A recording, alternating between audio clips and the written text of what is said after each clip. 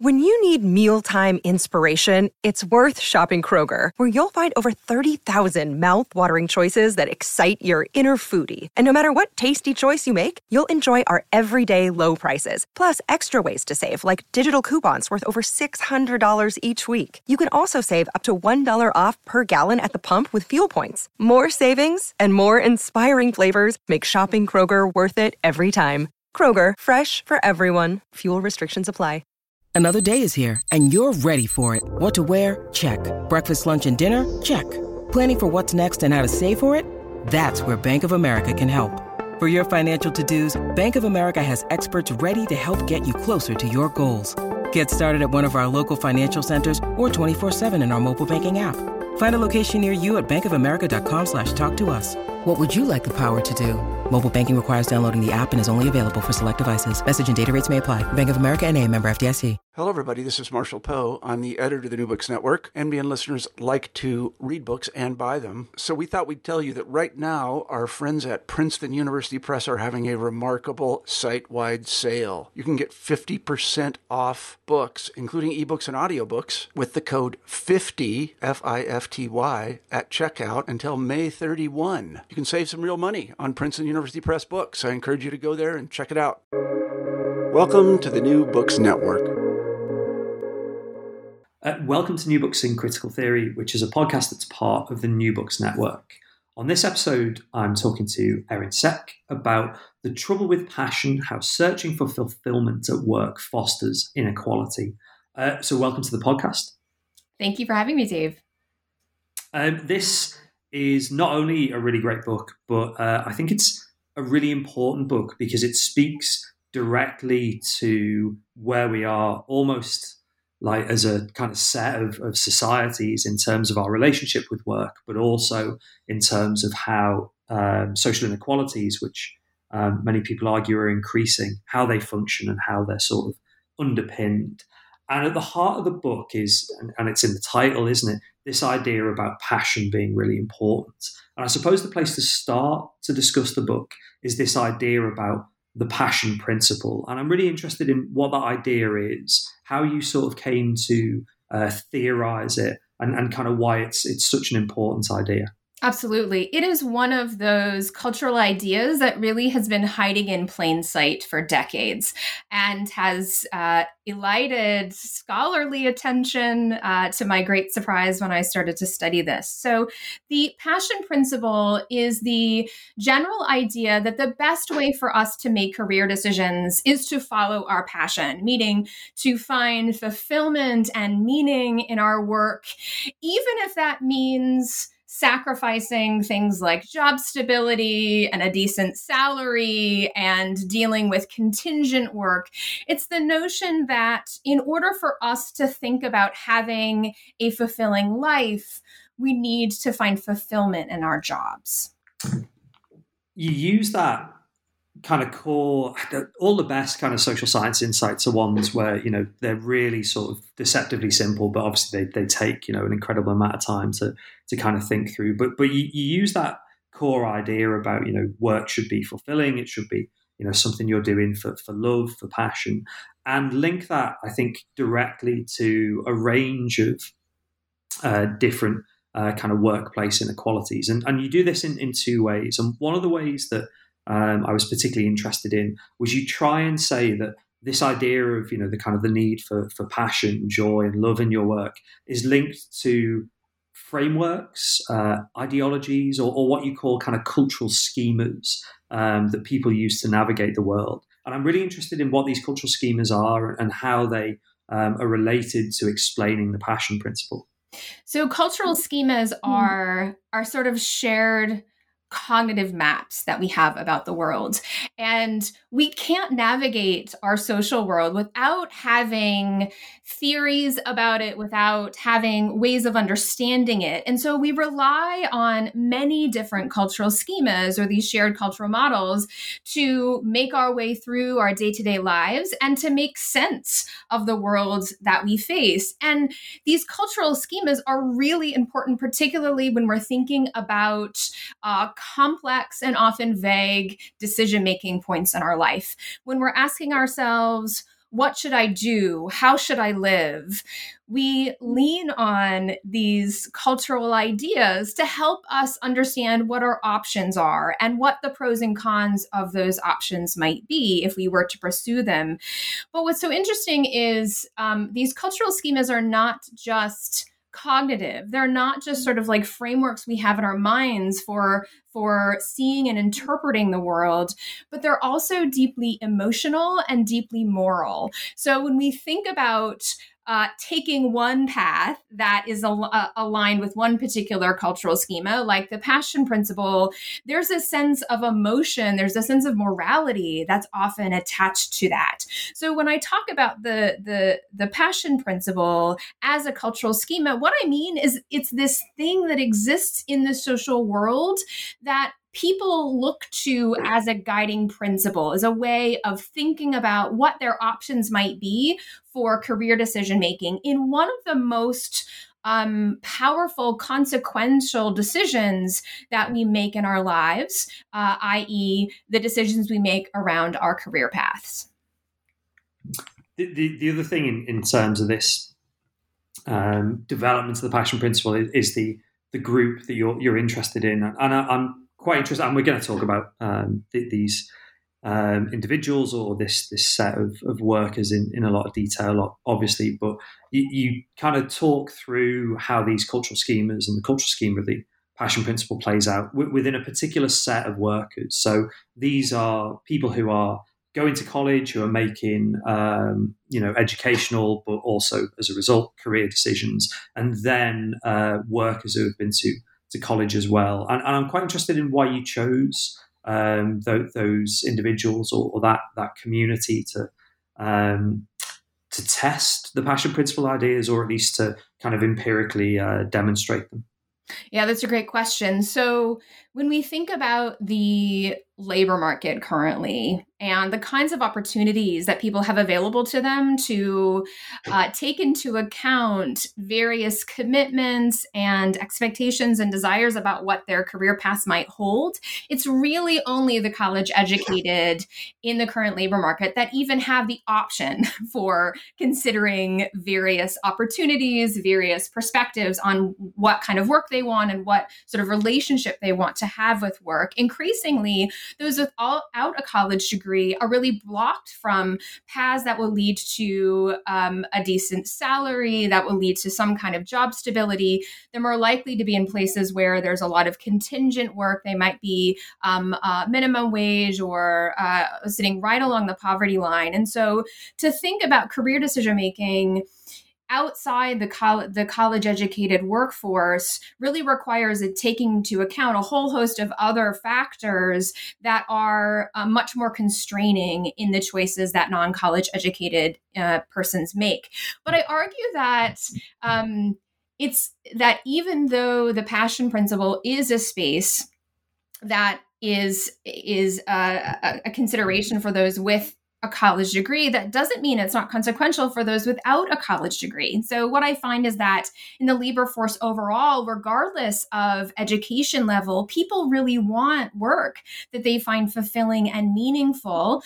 And people who are without a college degree may often also be pressured to perform passion for their work, to perform their blue collar, their service work as though they have passion. So one of the best examples of this is a placard I saw in front of a Starbucks that said, we have passion for serving you coffee.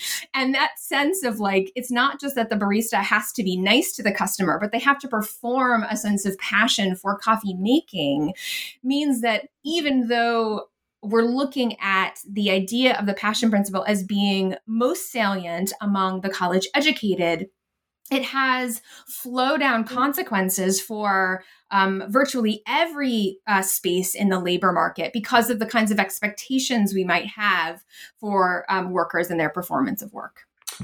I mean, there you've already illustrated the idea of the kind of stratification of the passion principle. There you've talked about the difference between, I guess, kind of particular kinds of service work and particular qualifications that that people need to do this kind of work. And actually, like later on in the book, you talk about a couple of examples from kind of going into, I guess we call it the food industry, where there's a very different view of passion, and it very much is not working at Starbucks. It's a very different part of food service. And that sense of kind of stratification almost kind of animates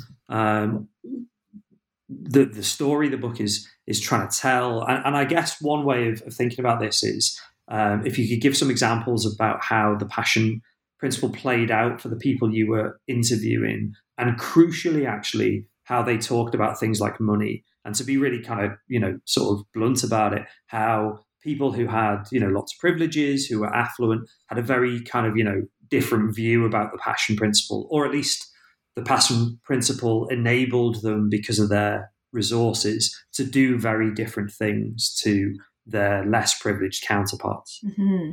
So in particular, when I conducted interviews with college students, I conducted them when they were in college, and then I followed up with them when they were 2 to 5 years out of college, to sort of see what they were doing in the labor market. What I found was really striking. So when students were in college, there was relatively little variation in attachment to the idea of passion seeking by socioeconomic class. So almost regardless of the kinds of resources that students had available to them, most of them saw pursuing passion as the ideal way to think about choosing a major and the kinds of careers they would have down the line. But there was such a striking differential after they graduated in terms of who was able to launch this passion seeking into stable, decently paid employment that was aligned with their passion. And I found really striking socioeconomic differences there. And so students who graduated, who were from wealthy families, had what I called springboards and safety nets available to them. So passion seeking in general often required a fair amount of time to be able to suss out what job aligned with one's passion, to find those jobs and to apply for them and get them. Sometimes that took months, sometimes even years for graduates to be able to land in a position that was aligned with their passion. And often it also required downplaying financial concerns to put passion above it. So for the most wealthy students, even sort of upper middle class students, they had safety nets in terms of financial support from family, often to help them pay their rent, to buy groceries as they looked for their job, but also springboards like connections that their parents might have in particular industries, or the ability to teach them how to navigate getting a job and interviewing in the professional labor force, that those who were from lower middle class and working class families just didn't have the same access to. And so when students went about seeking their passion with these differential levels of springboards and safety nets, you really clearly see the kinds of implications. So here's a couple of examples. So one student is from a wealthy family, went to Stanford, and graduated, and really wasn't sure what her passion might be, but really wanted a job that she was passionate about, and talked about how she didn't want to accept a job she wasn't passionate about because it might foreclose opportunities that she actually was passionate about. And so she kind of worked odd jobs and volunteered for a while, for about 3 years, before she finally figured out what her path was, all the time bankrolled by the support from her family, both financially as well as extra financially, in terms of encouraging her to take this long view on finding her passion. This is really in stark contrast to another Stanford student that graduated in a very similar major and had a really clear path to medical school, had this really prestigious pre-med fellowship, was in that fellowship for 2 weeks, and decided she didn't want to be a doctor. She didn't want to go into medicine, quit that program, and ended up finding an unpaid internship at a video creation company that she presumed would, after the internship, lead to a paid long-term job. But because she didn't have the connections to really understand what that meant, she ended up in contract work with that particular company. And she is very precariously situated financially. She works sort of as a day laborer, essentially, for this content creation company, has thousands and thousands of dollars in student loans, and doesn't really know what her financial future will look like. But when I talked to her, she actually doesn't really regret her decision to leave the medical school path because she feels like she's aligned with her passion. But at the same time, she feels really uncertain, really inconfident about what her economic situation will be down the line. Is any of this new?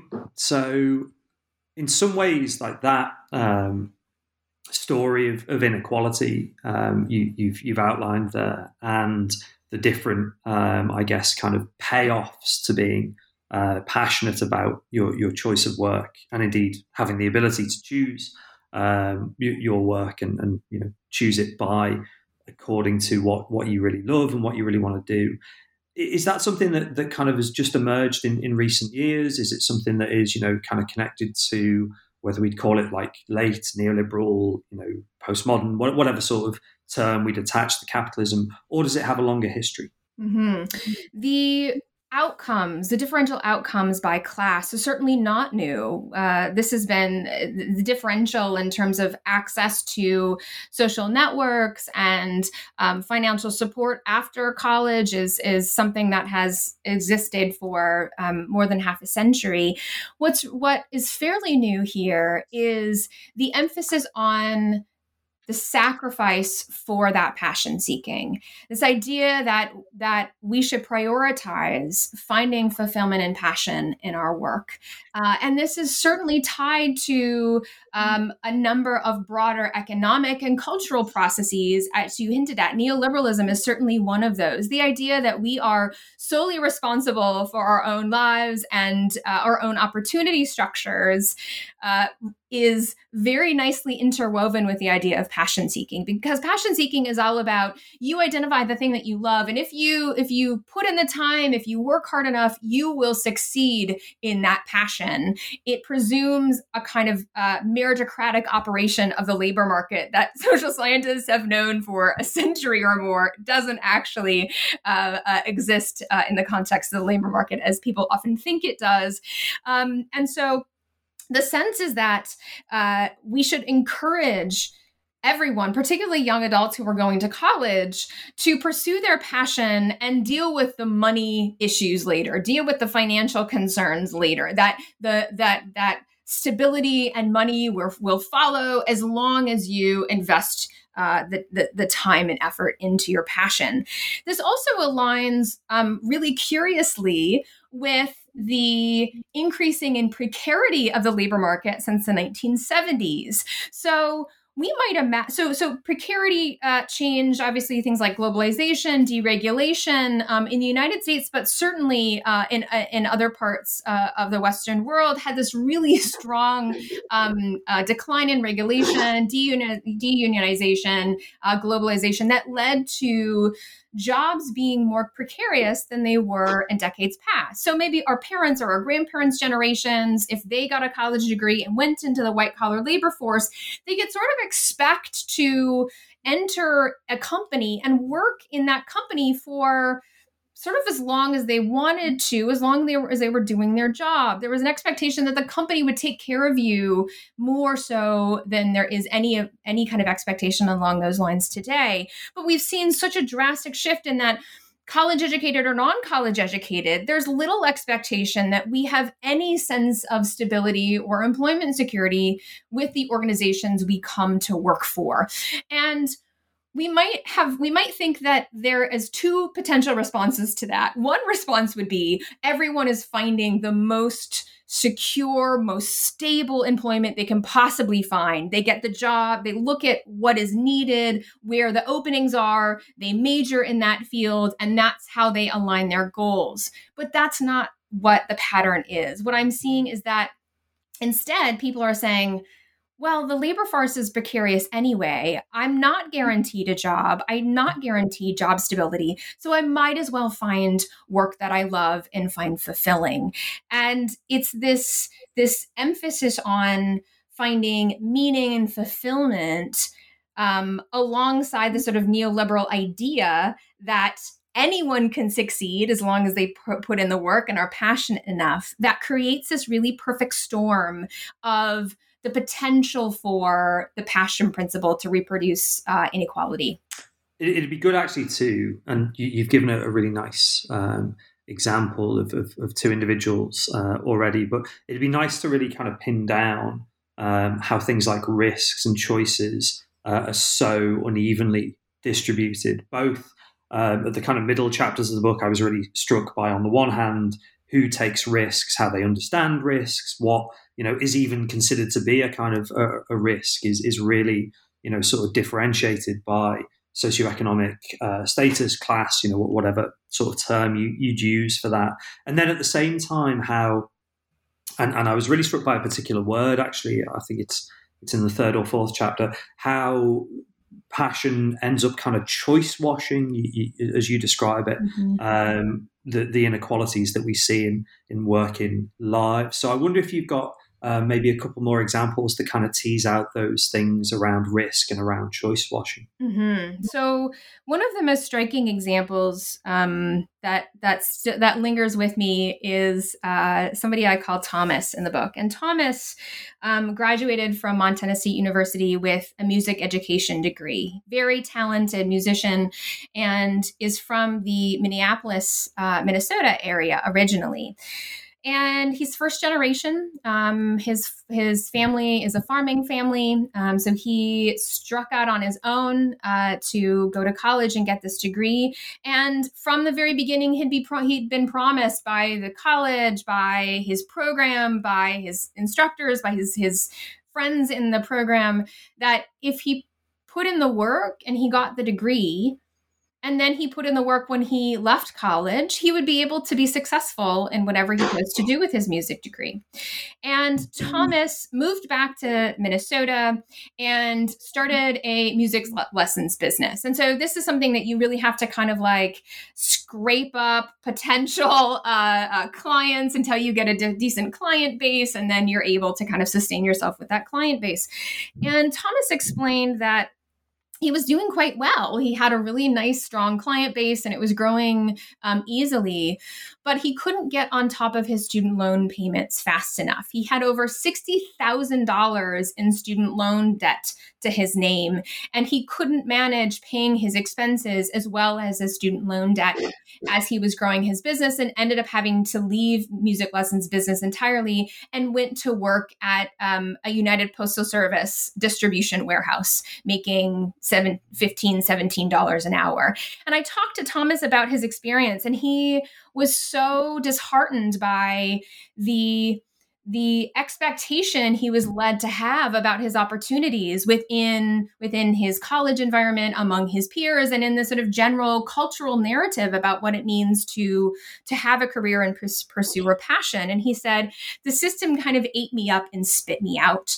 And in a lot of ways, that's sort of what happened to him. He's working in a blue collar job with enormous amounts of student loan debt far outside of his passion. And we might imagine that if Thomas had family support, that his parents would have been able to pay for his education, he wouldn't be carrying around this immense amount of student loan debt and would have been very easily able to continue his music lessons business. Maybe he would have had parents that had some kind of connection in a professional space that would have allowed him access to more clients, or clients that would pay a higher premium on his lessons, etc.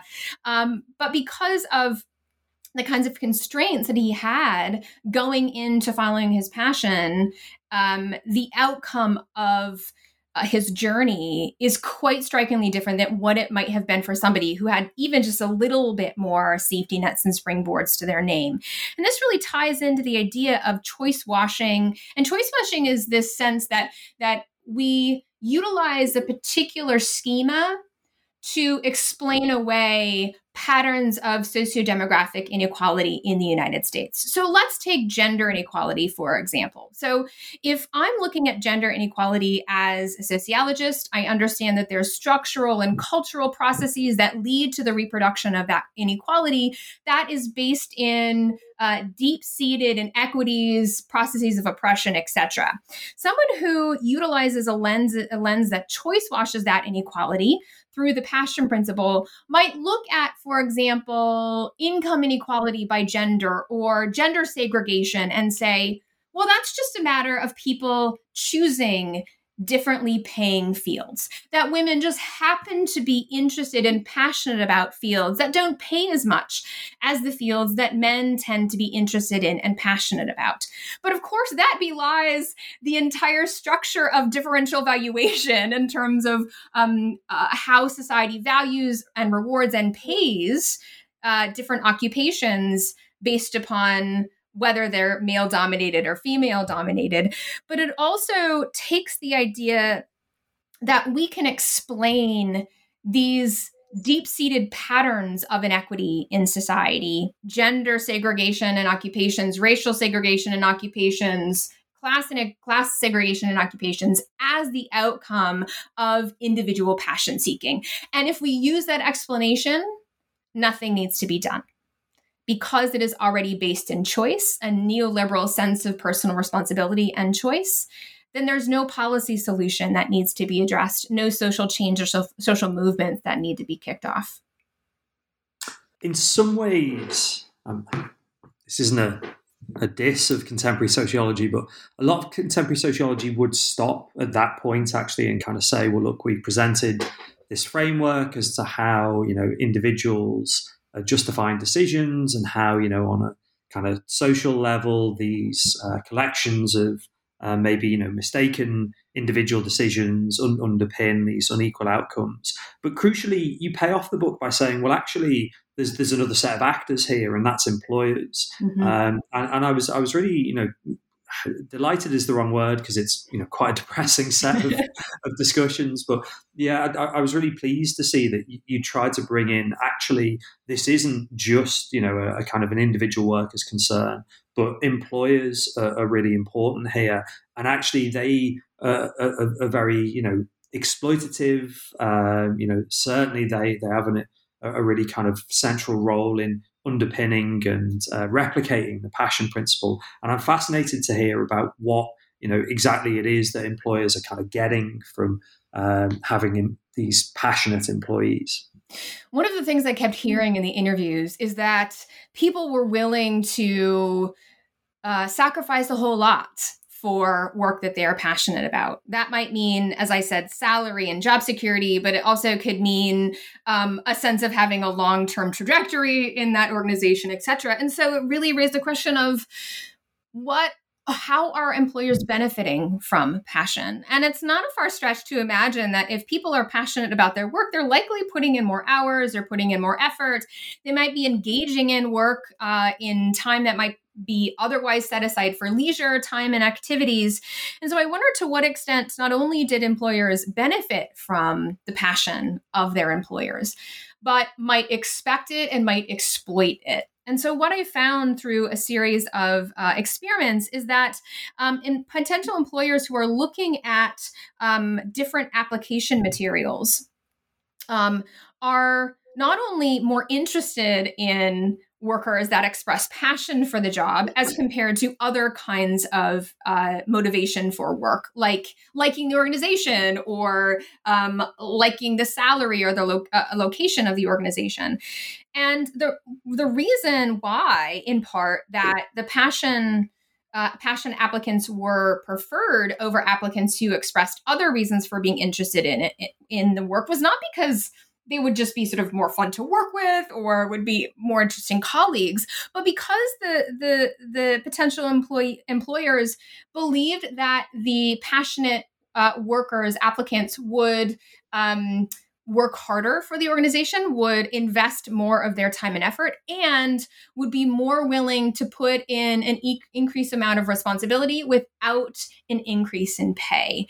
And so this helped explain why there was this preference for these passionate applicants. And so that suggests to us that employers don't just get more out of these passionate workers, but they use that as a way to assess and as a criteria for hiring people, explicitly understanding that they will get more work, more effort from those persons. And you can see this all over the place in terms of job ads. People advertise for passionate workers all the time. And that's in part because of the kind of labor that you get from passionate employees. And the thing that concerns me as a sociologist, as someone who is concerned about labor market inequities, is the kind of exploitation that comes out of this, the kind of exploitation of people's passion that this suggests.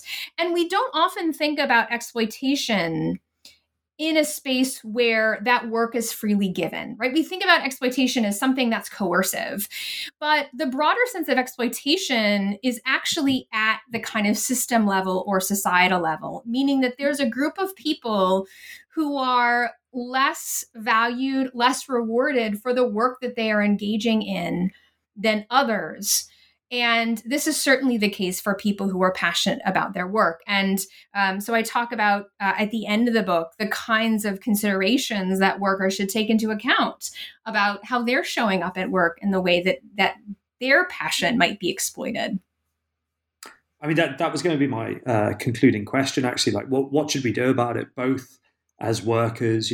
What kind of advice do you have for individuals, and then maybe kind of more generally and at a social level, how do we get to grips with the passion principle? How do we sort of intervene to make it clear that whilst in some ways being passionate about your work is something that we should all be, kind of supportive of, it actually has a whole range of different, quite unequal payoffs, both in the labour market and in society more generally. Yeah, you're right that we want to think about this both at the individual level and also at the more sort of structural societal level. So at the individual level, I think we all have to remind ourselves that the labor market was not constructed to be a place for us to find ourselves for self-fulfillment. It was constructed as a process of capitalist production and profit making. And so it is not the place that we should necessarily be situating our sense of self and our sense of identity. And so I talk about in the book what I call diversifying our meaning-making portfolio. And by that, I mean seeking out, especially for those of us who are interested and enjoy our work, to find other places that we can find a sense of identity and fulfillment that's less risky than situating our sense of self and a sense of identity in the labor market and in our employment. And beyond that, we want to think about how we talk to decision makers, to colleagues, to the young people in our lives about their own career decision making.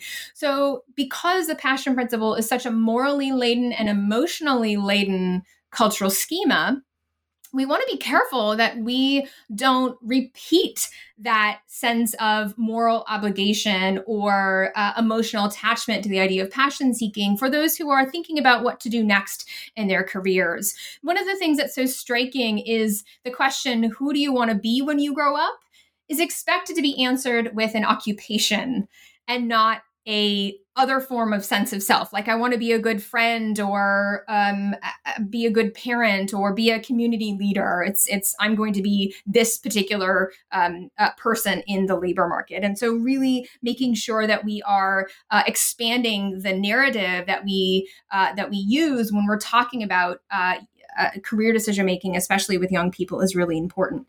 But beyond that, we want to think about the collective opportunities for change that this requires. So by pushing back on the passion principle in our own lives, that will go to some extent to reclaiming the potential for exploitation and demanding our worth to our employers and things. But the reason that passion seeking is so risky for many is because of the limited social safety nets we have, especially in the United States, but in other places as well, for those who face precarity and insecurity in their employment. And so if we can work to make work less precarious, undermine the intense expectation for overwork and work devotion, especially among white-collar workers, and really think about how we can improve work experiences, work quality, not just for the white-collar workforce, but for everyone, that can undermine the riskiness and the negative outcomes of passion seeking. This is an incredibly kind of rich area to be working on, I think, both in terms of, contemporary challenges of work and labour markets, but also, as you've noted, the kind of discovery and mapping of the cultural schemas that allow inequalities to be replicated and to carry on. And I could see how there would be, maybe certainly lots of papers, maybe a couple more books in this area. But equally, after this kind of quite, I think, important and comprehensive contribution, have you lost your passion for the passion principle? What sort of thing are you thinking about working on next? That's such a funny question. So I am working on planning out my next book.